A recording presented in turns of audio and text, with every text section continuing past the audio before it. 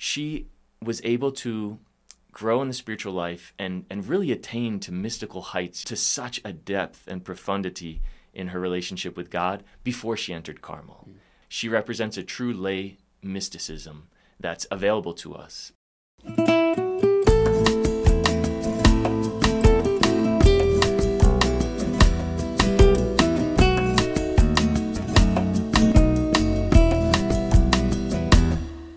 Praise be Jesus Christ. Welcome to another season of Carmelcast.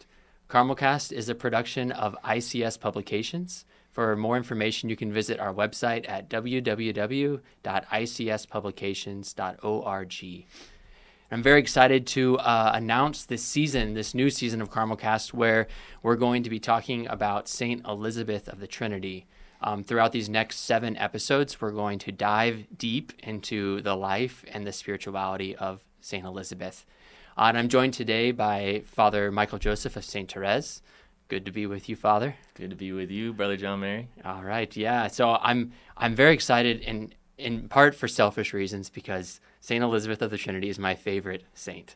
So I'm really looking forward to this season, this opportunity really to share her riches with the world. And I want to start maybe just by asking you a question to share, like, what do you think it is that Elizabeth has to share with the world? Like, why does someone listening to this, why do they care? What are they going to get out of this season?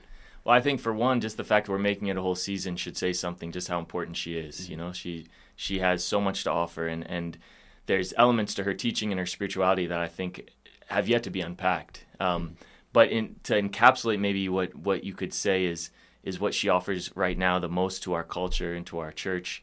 I think for one is the word authenticity. I think she just represents someone who she needed to be consistent with what God was doing to her. She needed to give that back in a sense. Like she needed to feel like she was responding with her whole heart and genuinely to what God was doing in her. And I think that's one thing. It was always God's initiative, but her response. And then another aspect of it too, I think she was able to grow in the spiritual life and really attain to mystical heights, you could say. You know, maybe that's a term that wouldn't be the best, but just to such a depth and profundity in her relationship with God before she entered Carmel. And I think that is the key. So she represents a true lay mysticism that's available to us, and that she then, even in Carmel, taught her friends and her family about, how to live in union with God in your state in life now. Right. Yeah, and that's something that's going to be so key, I think, to this season is the fact that she really is a teacher in a ways, and she's teaching us and all of those listening, like, how can we reach the heights of union with God, the heights of the mystical life, no matter what our situation is in life. That's, I think, really the heart of Elizabeth's message. Yeah. So there's a special grace, I think, for today. We're releasing this first episode on her feast day. So I really do. When we have a relic of her here with us too. So I feel her presence is with us here in a very special way today. Mm-hmm. So I'm grateful for that. Just want to encourage everyone listening or watching to subscribe to our YouTube channel, or if you're listening on an audio format, be sure to subscribe that way, because this is just the first of seven episodes. So subscribe to make sure you don't miss any of the upcoming episodes.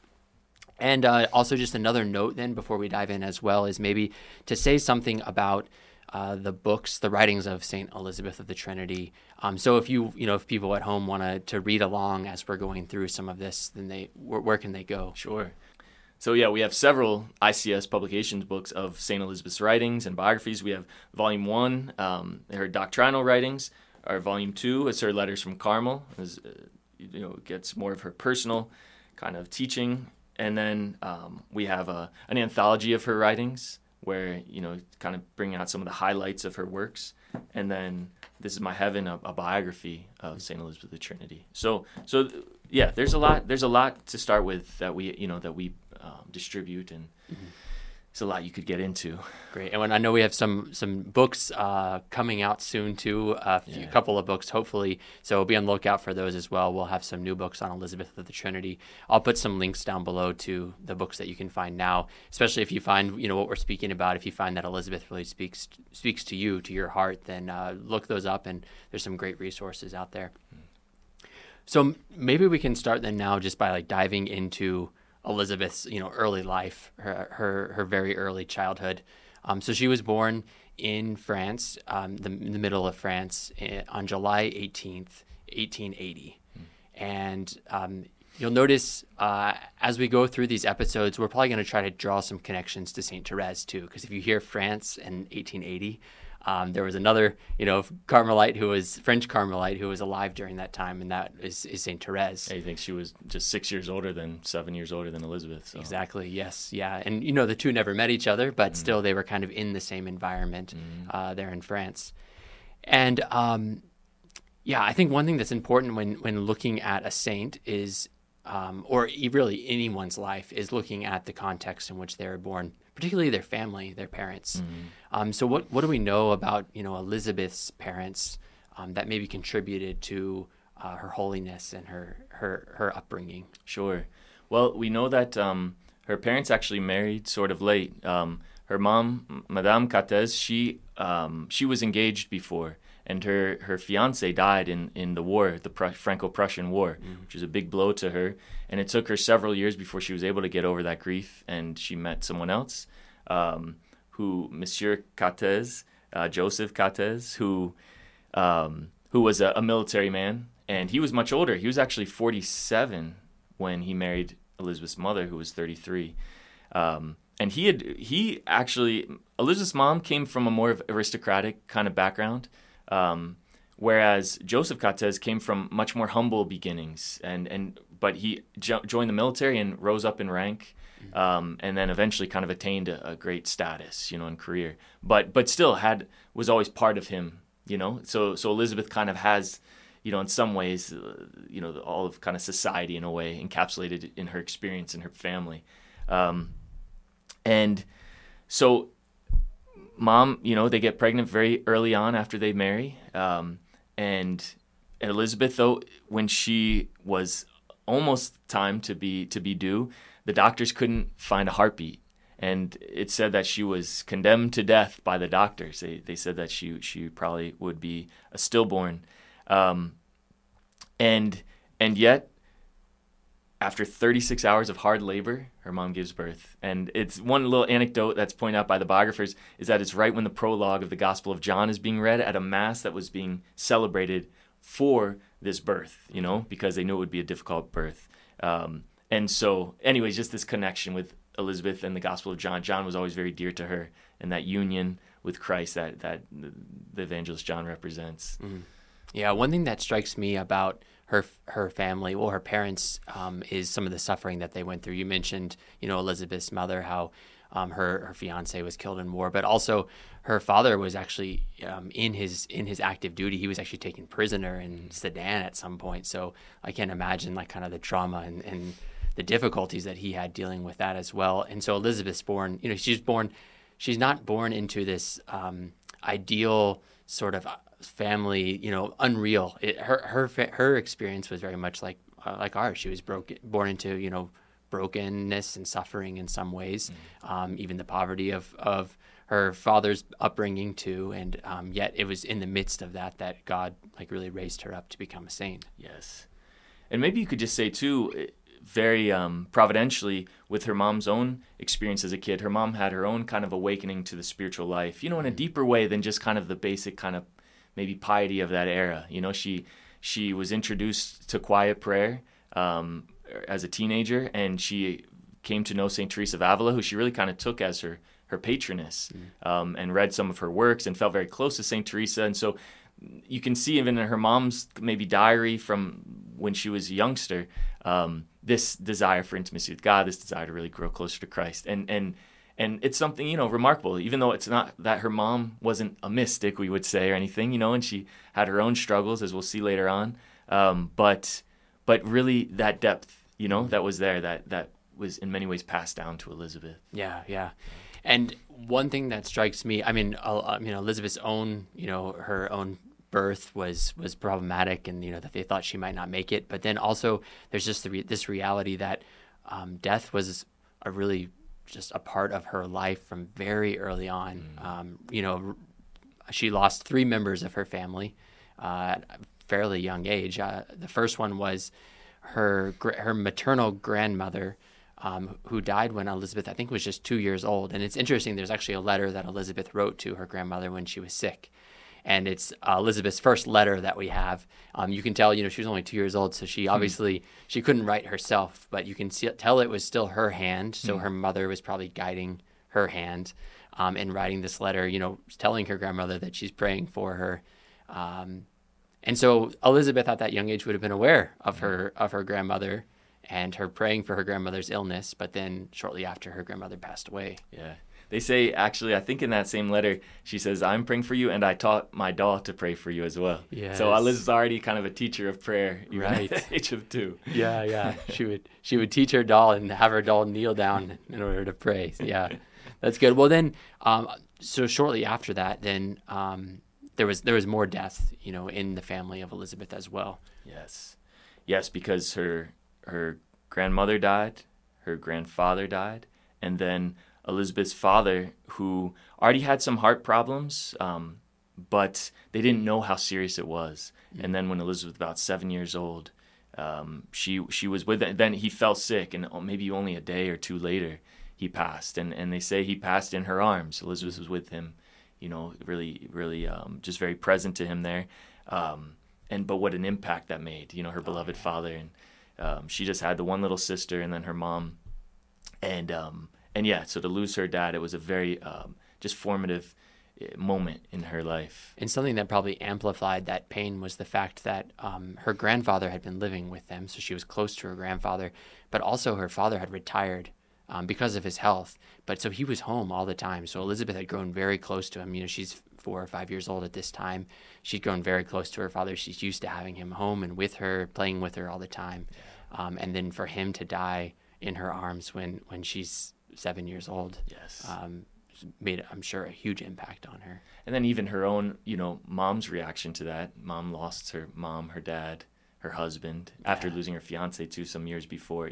So that kind of heartbreak too, and how her own mom responded to that also would, really pass down in certain ways to Elizabeth. Yeah, and I mean, we could maybe speculate some about the negative impact that this had on Elizabeth, but some of the biographers also point out maybe some of the positive things that this challenge allowed Elizabeth to overcome. And one thing I think is interesting that some of the biographers point to is that from this point on, Elizabeth seemed to have this fascination with heaven. Because right away she would have, those that she loved most were taken from her. Yeah. And so from this early age, she'd have this fascination with heaven and feel this closeness to those who had passed away as well. Yeah, it's the fragility of existence, that most kids don't experience until later on in life. Most people don't experience, but she had it so early that it would, open up those horizons. In a similar way as Saint Therese, that you can draw some parallels there as well. And then one impact from these deaths, but also what was happening before that is because Elizabeth was part of a military family, they were often moving around. So they moved once when she was just 9 months old. They moved again when she was, I think, 2 years old is when they moved to Dijon for the first time. But then when her father passed away, the family had to downsize, and so they moved once more. So we have she's only 7 years old, and this is already the third time that she's moved.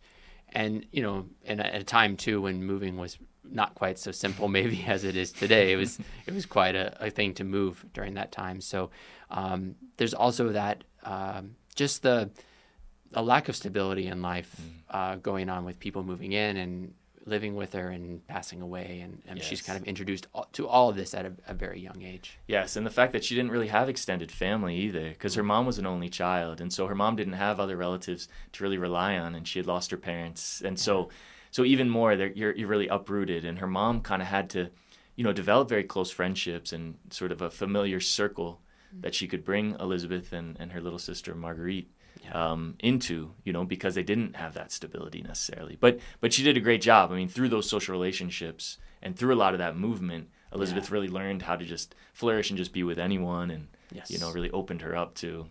Mm-hmm. Yeah, and I mean, that brings up something that we haven't mentioned yet, is Elizabeth's younger sister, Marguerite, who now we have, after the passing of her father and her grandfather and her grandmother, we have the three of them remain. We have Elizabeth, her younger sister Marguerite, and her mother, and she called them the trio. Mm-hmm. And so this is where she began to find her stability.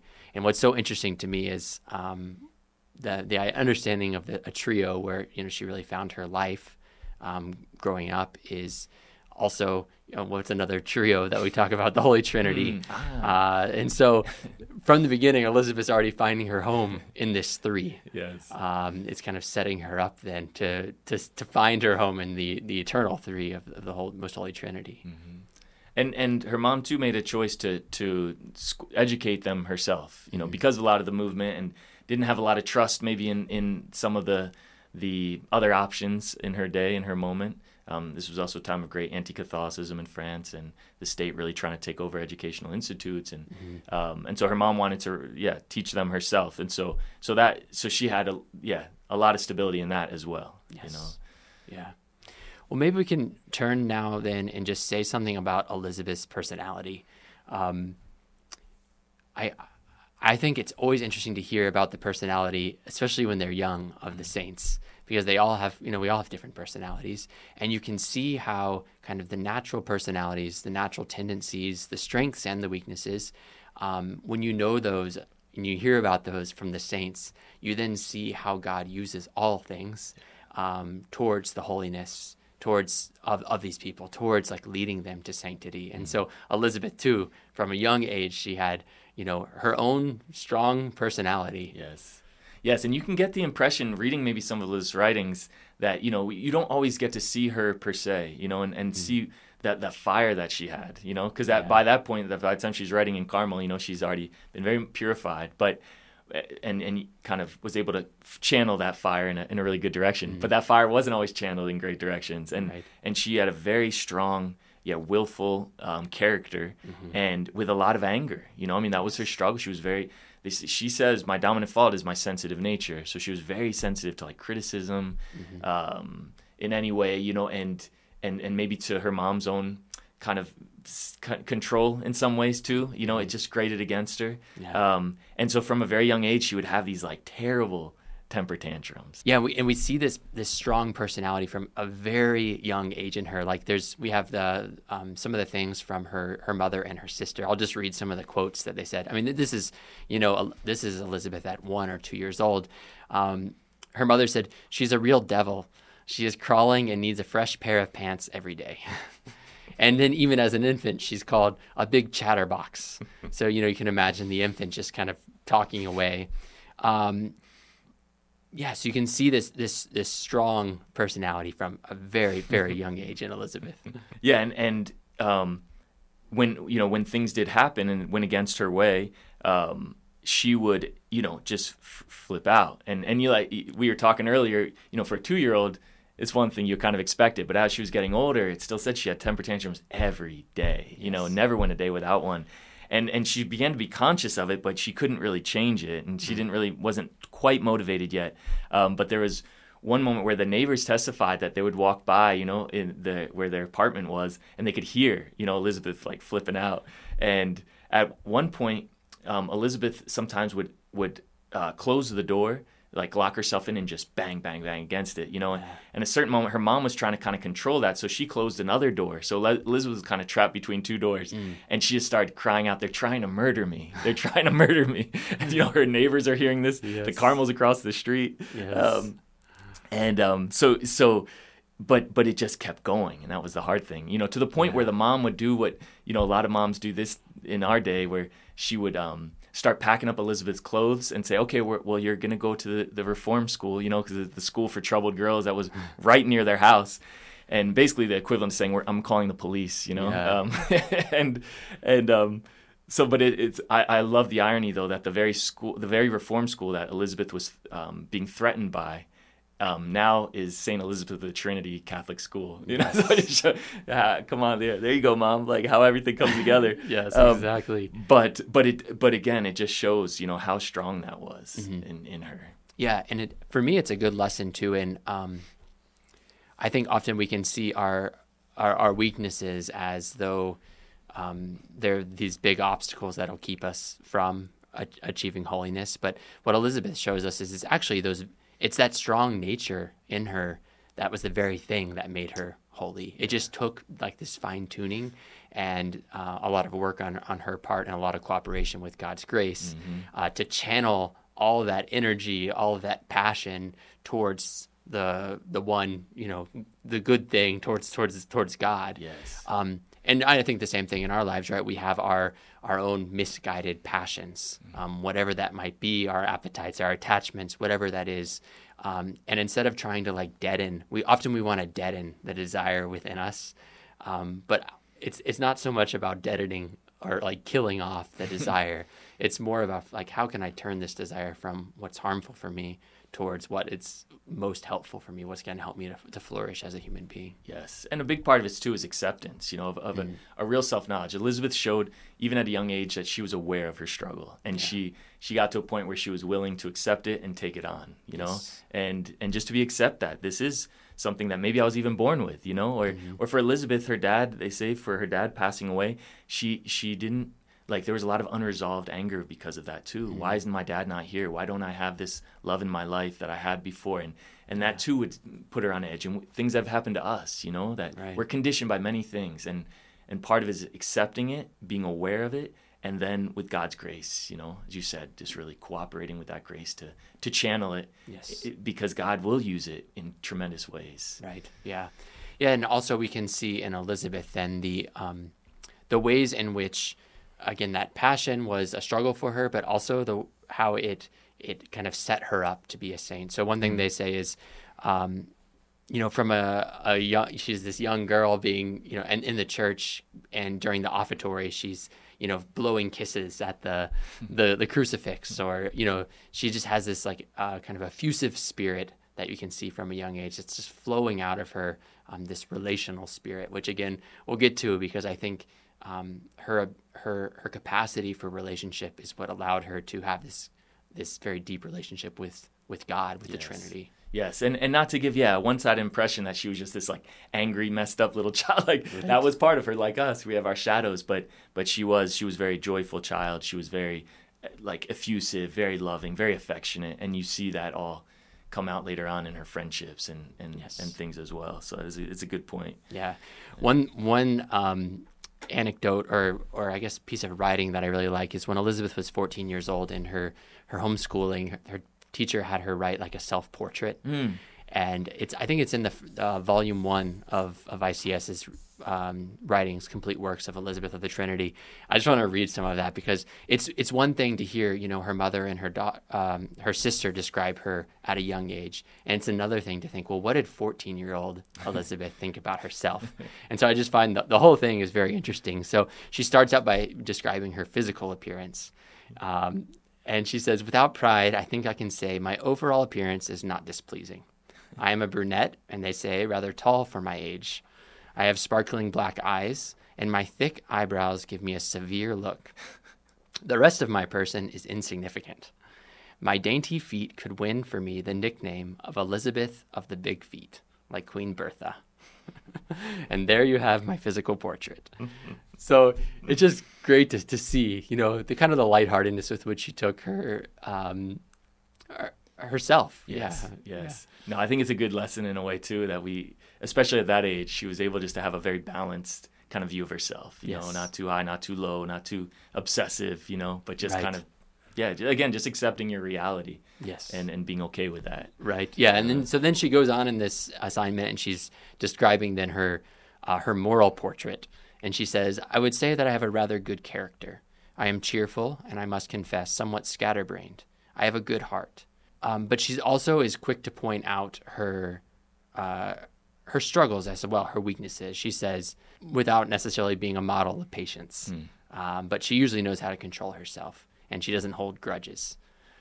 So she points out, and she even ends it by saying, I have my defects and I have some good qualities as well. So just this very balanced view of her own strengths and weaknesses and where she was in her life. Yes. And not to give the impression either that was just pure nature, because by 14, and we'll go back a little bit talking about her own kind of conversion, but by 14, she already, was praying every day and really striving to grow closer to Jesus and really, really, saw Jesus as her best friend, God as her best friend.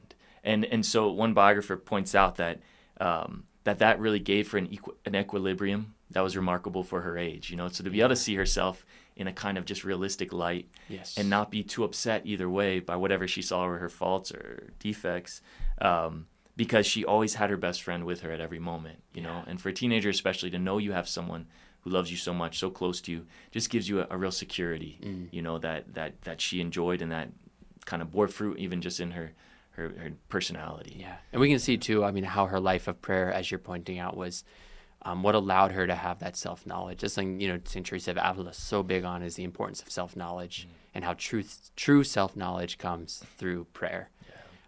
In relationship with God. That's how we come to know our own hearts and our own weaknesses and our own strengths and to see ourselves in God's light. And that's what Elizabeth was able to come to, this realization and really kind of in some ways mature way ahead of her years because of the life of prayer that she was committed to. Yeah. I wonder if this would be a good moment to kind of go back and say what did bring about that life of prayer, and to go from a little child who blows kisses the crucifix to Elizabeth of the Trinity, and going from the child described as the real devil to the one who can describe herself as not the model of patience, but usually I know how to control myself. Exactly. Yeah. So really, this was a progression in Elizabeth's life, and she is an example for us of virtue and how virtue grows. It's not something that happened overnight. This is something that she worked at very hard. She knew her own nature and she struggled with it. She fought with it. And so on a natural level, she was working very hard. And then on a supernatural level, she was learning to let go and to surrender to God's grace. Yes. And you can even see this evolution too of her awareness of how her behavior was affecting others.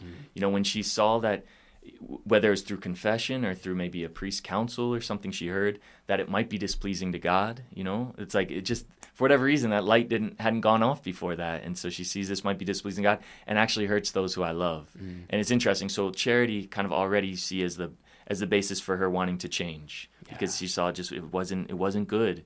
And then, coming at her own weakness, her inability to really control it, manage it on her own, really led her to keep going deeper into seeking God's help, and in her own little way at the time, she's maybe, 9 years old, 8 years old as she's doing this, but there's a sense that she needs God. Yes. For this. Yeah. And there's a, her biographers point out how important the sacraments were in her life and in her own journey. And so we see, kind of the beginning of this conversion for her was with her first confession when she was 7 years old. That's when she was kind of the preparation for the sacrament, but also receiving her first confession was this kind of awakening moment to her own weakness and her need for conversion. And I find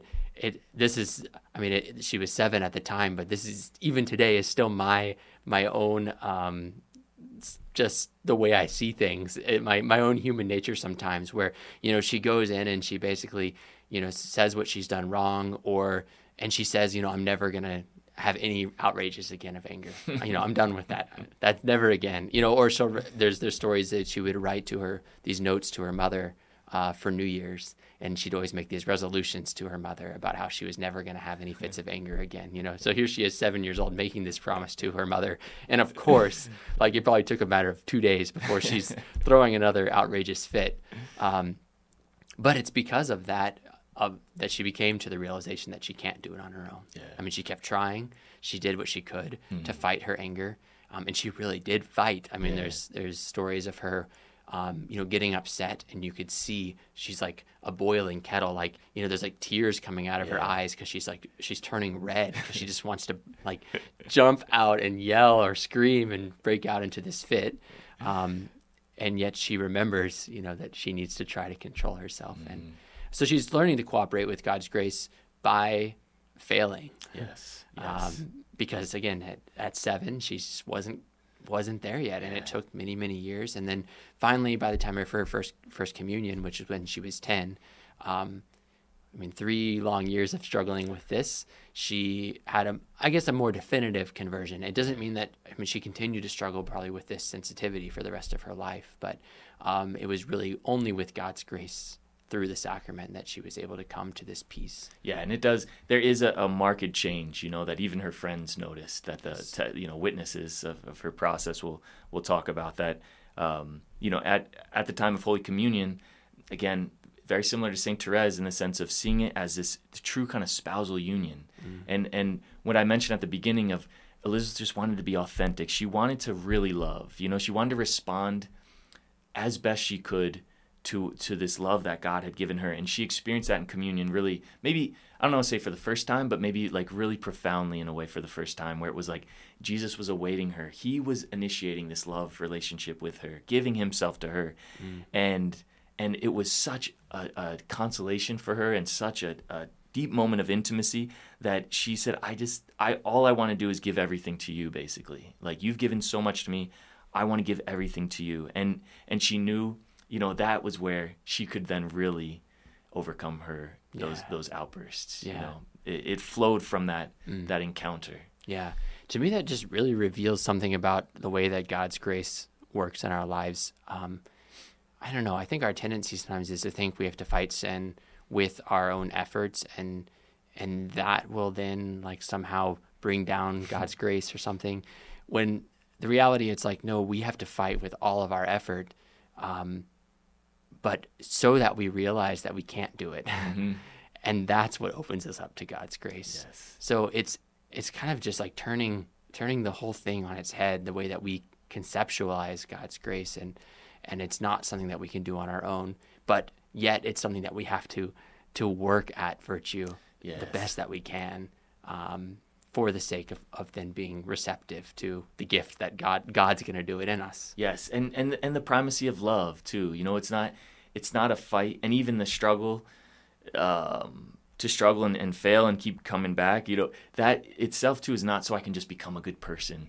So I can like just be the best person I can be, or just be a loving person, because that's still so self-focused. Not that those are good things. And they do help us. We need to kind of pass through that phase, but with Elizabeth, you saw it was all about love. It was about responding in love to Jesus that made her want to do this.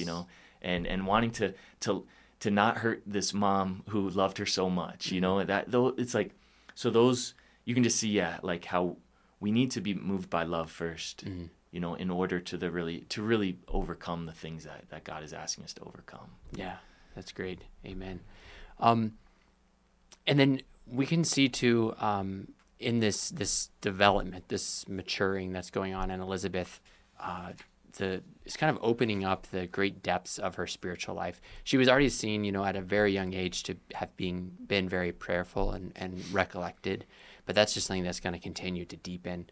Again, I think well beyond her years, in some sense, she was seen as being this person of deep, deep prayer from the time she's, 10, 12, 14 years old. Yeah.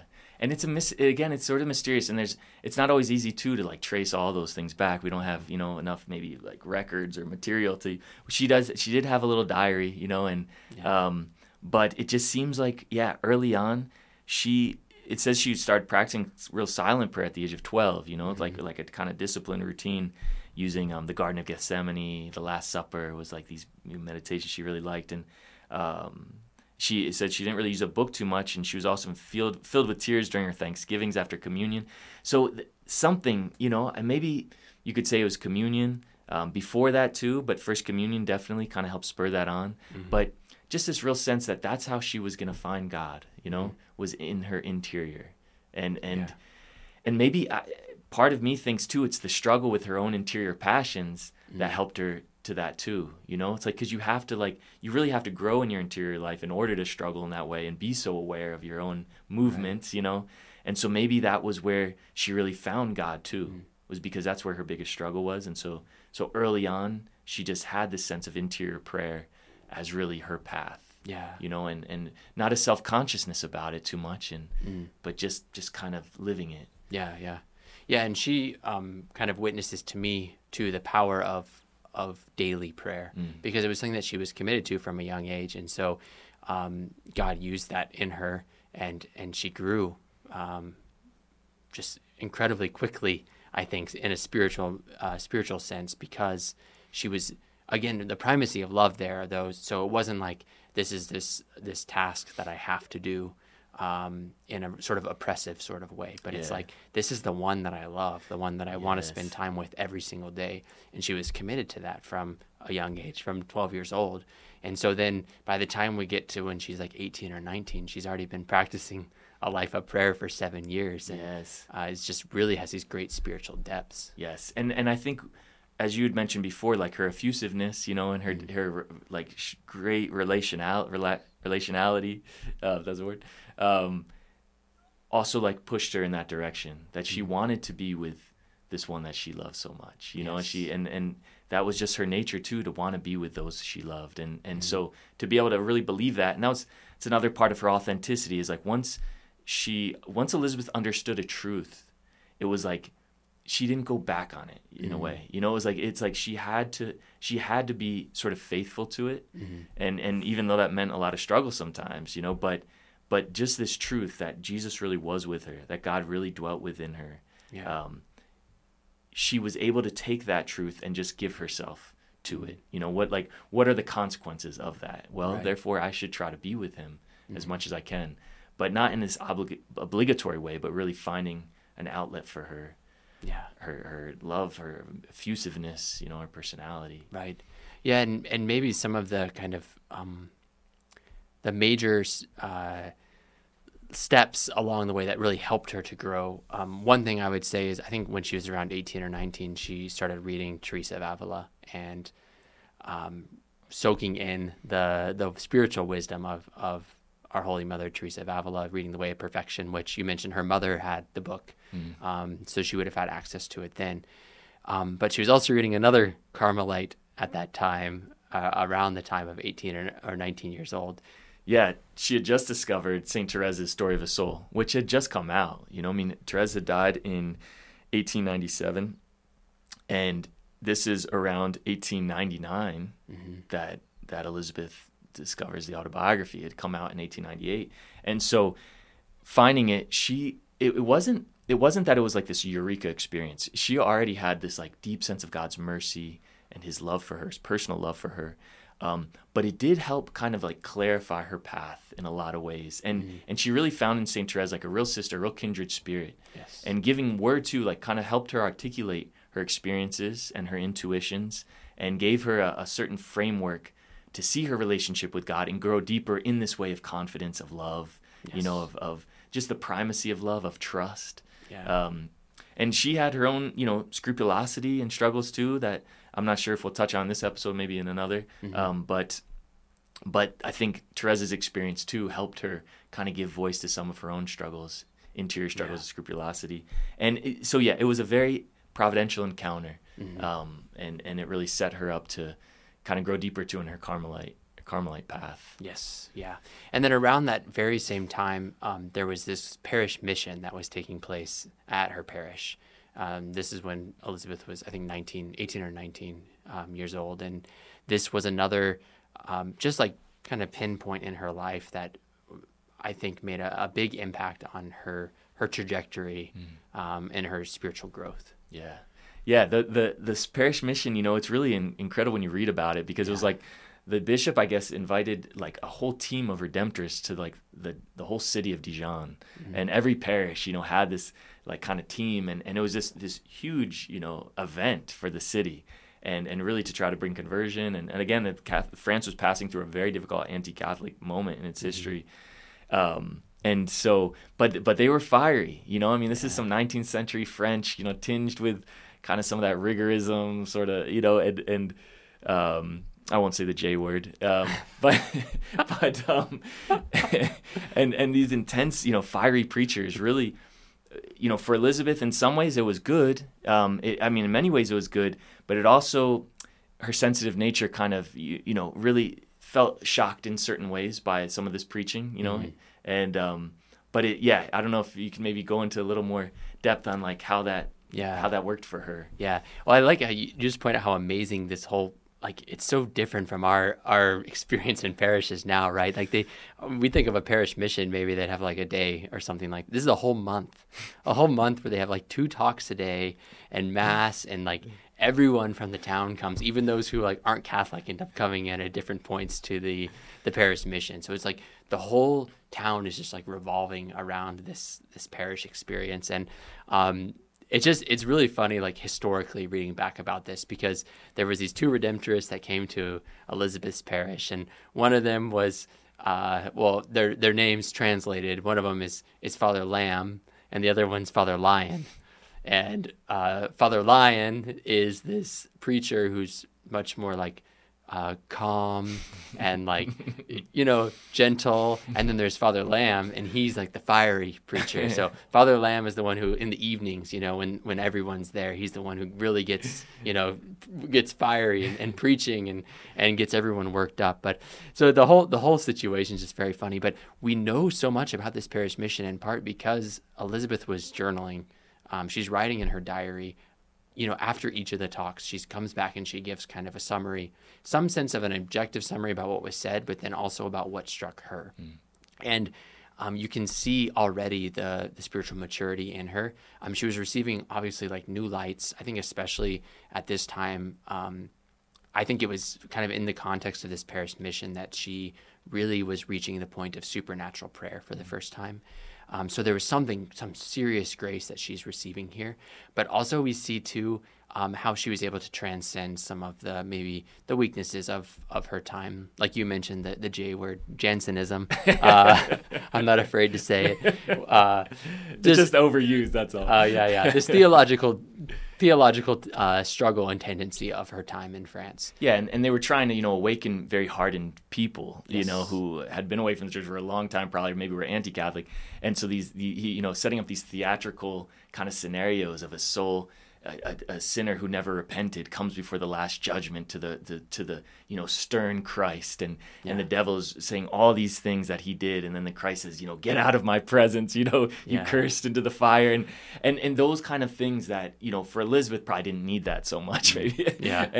But it was good for her to have to deal with some of that too, of like, because her experience of God was just pure mercy, pure love, and how to understand that in relationship to Christ is a just judge, but yet is pure merciful love as well, and so it was good for her to have to struggle with some of that stuff, but it did also kind of create some tension, but you did mention a good word with supernatural prayer, and it might be good to explain that. Like, what do you mean when you say she's just starting that? That's a good point. When I say supernatural prayer, I'm not necessarily talking about like these extraordinary mystical graces necessarily, but more that she was experiencing contemplation, so like the kind of pure, just like silent prayer of contact with God.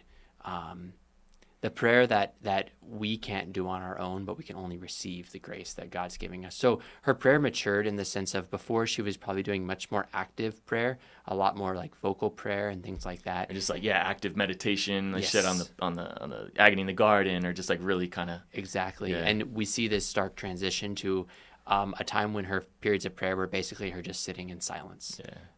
And just being with Jesus. So there was this movement that was happening, and it seemed like it was centered somewhat around this parish mission. Also, meeting with one of the priests who was giving the mission helped her to kind of discern, the movement that God was doing in her soul. So this was all very important, and as far as her kind of spiritual, her growth during this time. Yes. We don't want to give the impression either, because even though she started prayer at a young age and was very, like, pious, so to speak, but people don't talk about her as if she was this kind of like, like strange almost in her religiosity, or like super extreme, or somehow she was just a very lively, social young woman, and had a lot of friends, a lot of people around her, people maybe who weren't so religious either, but she just had a good influence on them. And so she had this remarkable kind of balance to have this deep interior life, but then just be, a very kind of normal young woman, in her day.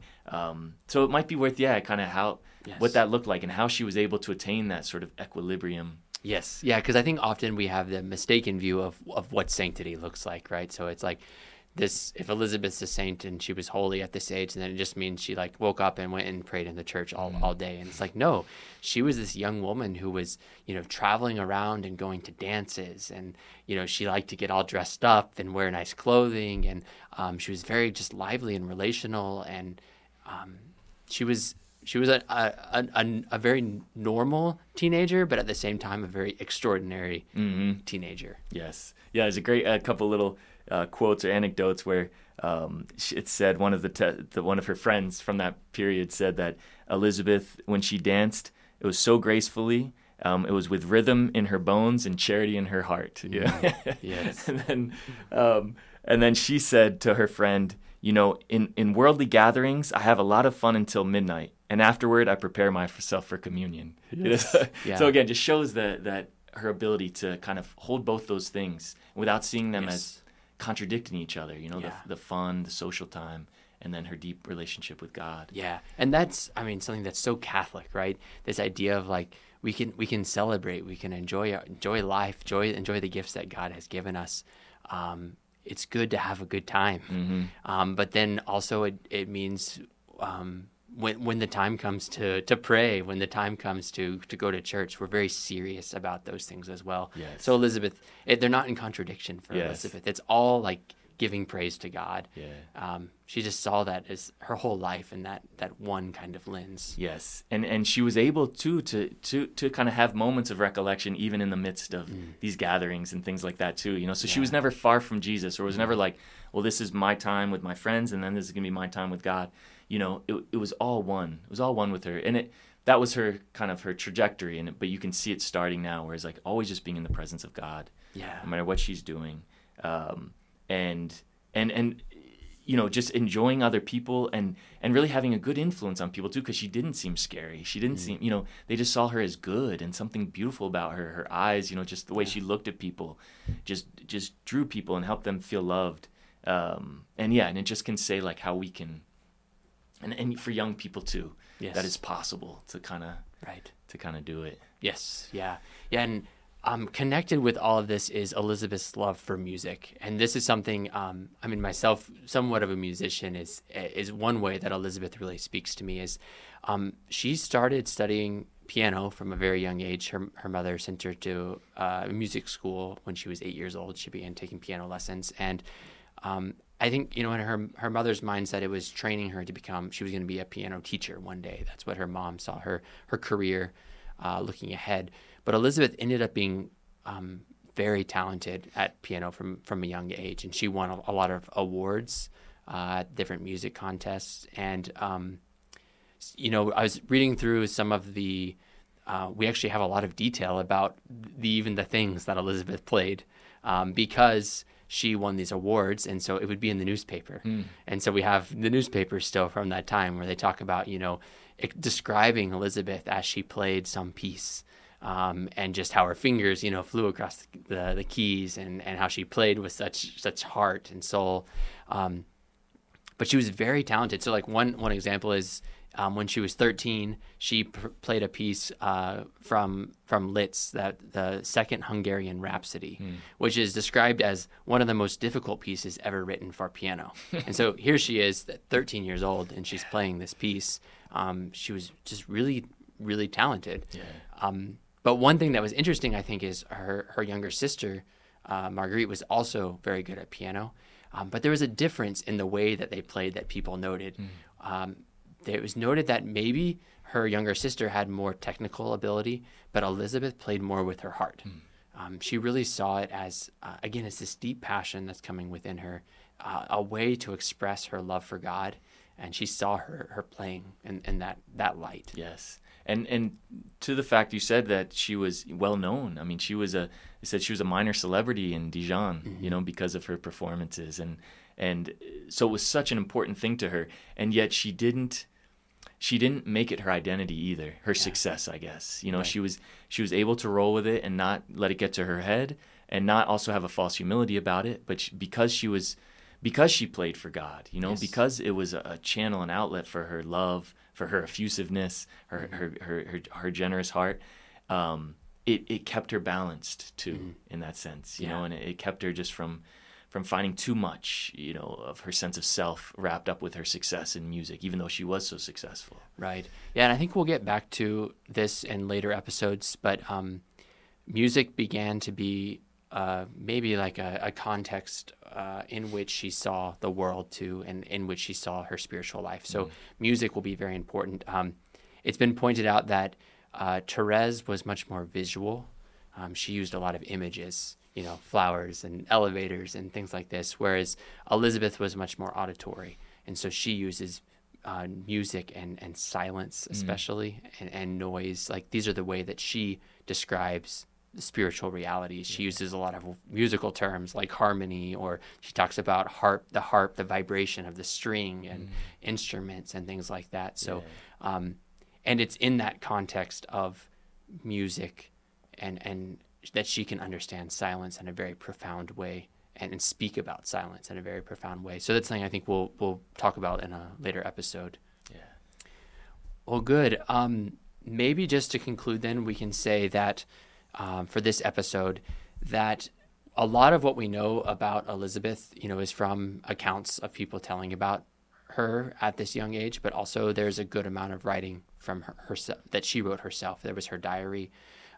She wrote before she entered the monastery at age 21. She wrote something like around 75 poems as well, and we have 85 letters, or around 85 letters from her before she entered Carmel as well.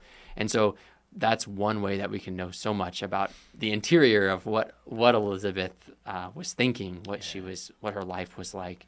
So it's a real gift. And some of these books are available through ICS publications. So if you want to learn more about Elizabeth, that's where I would turn. Yeah, and it's not like it's less spirituality or boring, or it really does just enhance your whole understanding of Elizabeth's path by seeing her even in her young age. You can see her depth already, and it's worth it.